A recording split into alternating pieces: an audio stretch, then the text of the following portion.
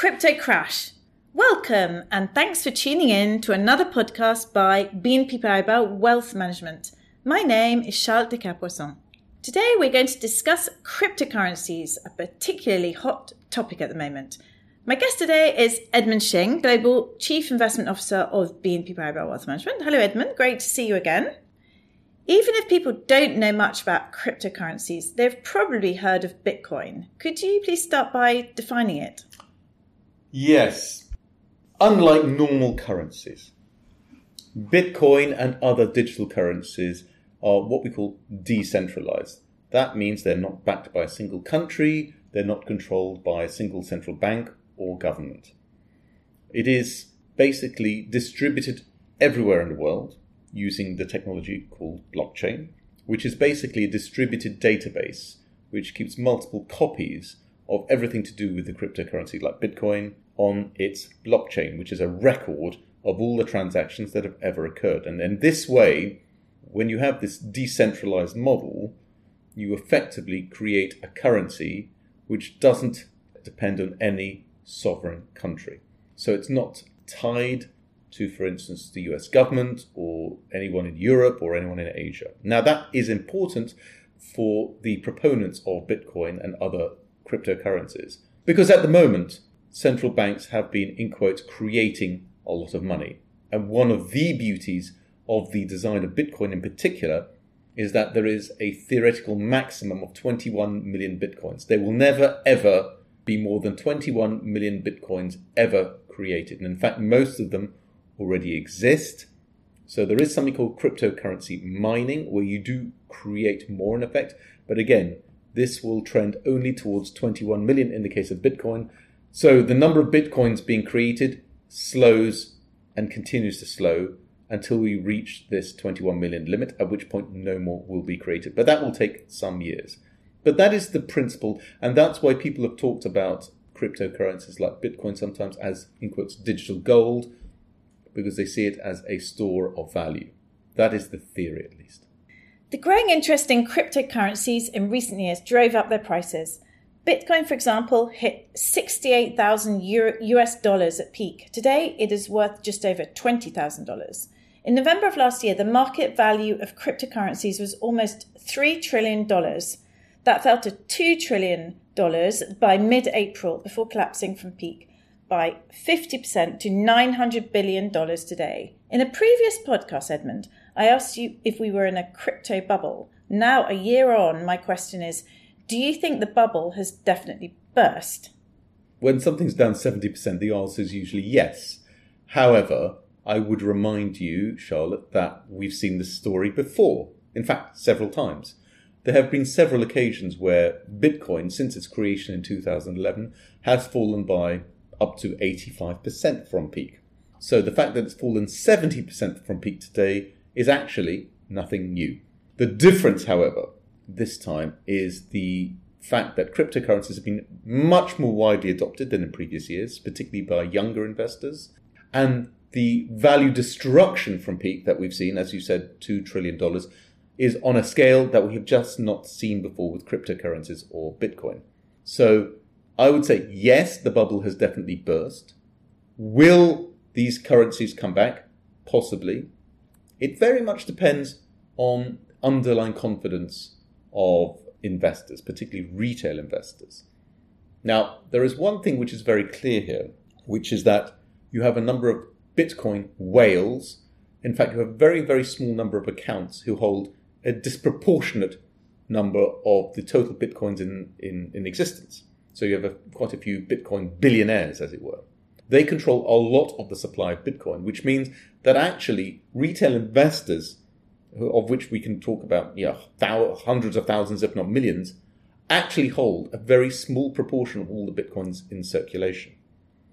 But they do tend to set the price, because its price in financial markets of any sort are always set at the margin, the marginal buyer or the marginal seller. And clearly at the moment, there are many more marginal sellers than marginal buyers, which is why the price is falling so rapidly. Will they come back? Maybe. This all depends crucially on confidence on the part of retail Bitcoin investors. And that is a psychological issue and is therefore something I can't predict. The financial dictum goes, when the tide goes out, you find out who is swimming naked. What does this crash reveal about the nature of cryptocurrencies?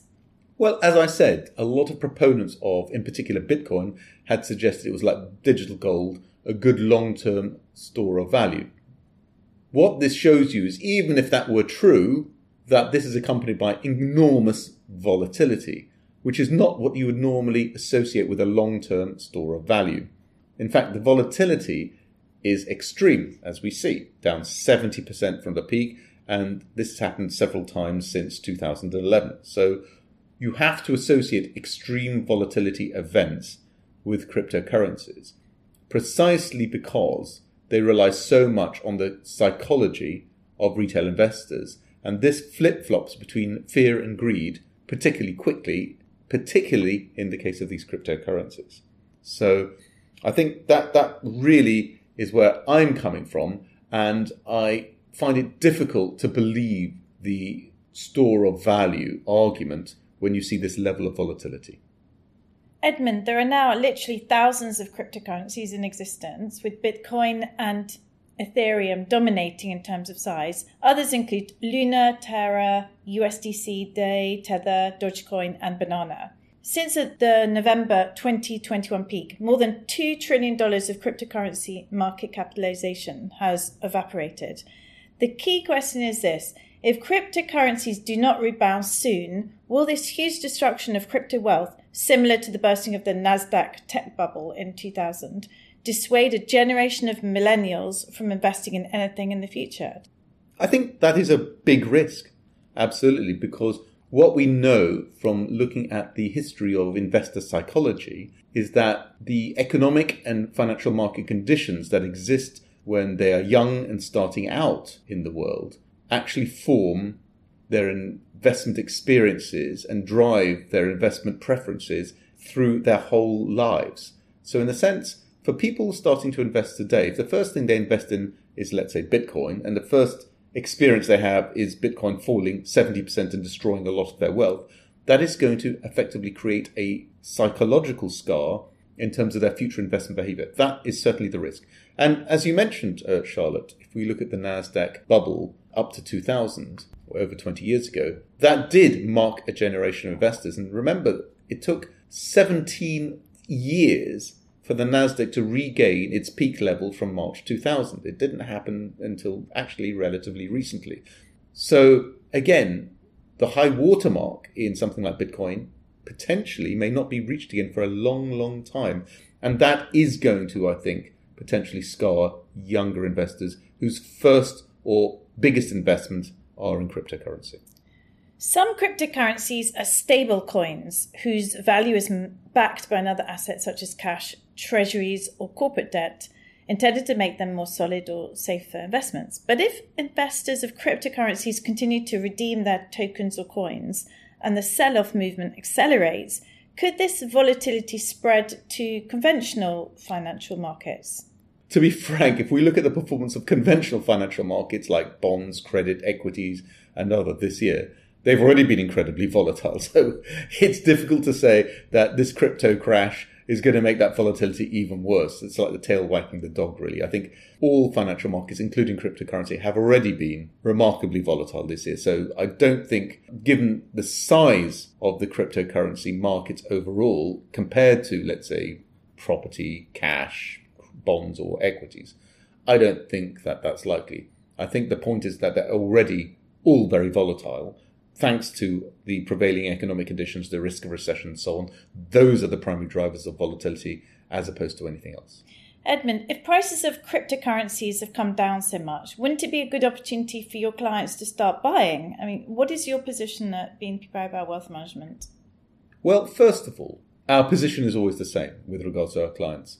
The investments we advise our clients have to suit our clients. They have to fit our client's profile for risk and other considerations as well, such as sustainability and so on. We have to take into account the needs and desires of our client. And I think for the majority of our clients in wealth management, firstly, the age profile. Most of our clients are not young.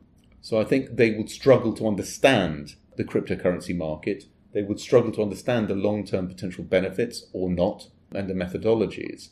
And I always advise, number one, never invest in something you do not understand. So that already rules out most of our investors, most of our clients, I would say. Secondly, the extreme volatility of cryptocurrencies and the lack of a long-term history. As I said, Bitcoin doesn't really go back further than 2011 when it was created. And in reality, as an investment, you're really looking more at the last 5 or 6 years only, which is a very, very short period. It's very difficult to draw any sort of conclusions from that. So I would say, due to the lack of history and the extreme volatility of these assets, we would argue that they are clearly not suitable for the risk profile of most clients. So the way we like to tackle this is to say, well, firstly, we need to know more about this market, and that will take more time. And most importantly, we think there are other better ways to invest indirectly in this trend, which is via, for instance, blockchain technologies, semiconductor chips, because again, for crypto mining, you need graphic processors which are based on semiconductors. So I would rather invest in the underlying picks and shovels for the underlying blockchain technology, which has, by the way, a lot more applications potentially than just cryptocurrencies, than in cryptocurrencies themselves. That is our position at the moment. Emma Shing, thank you for joining me today.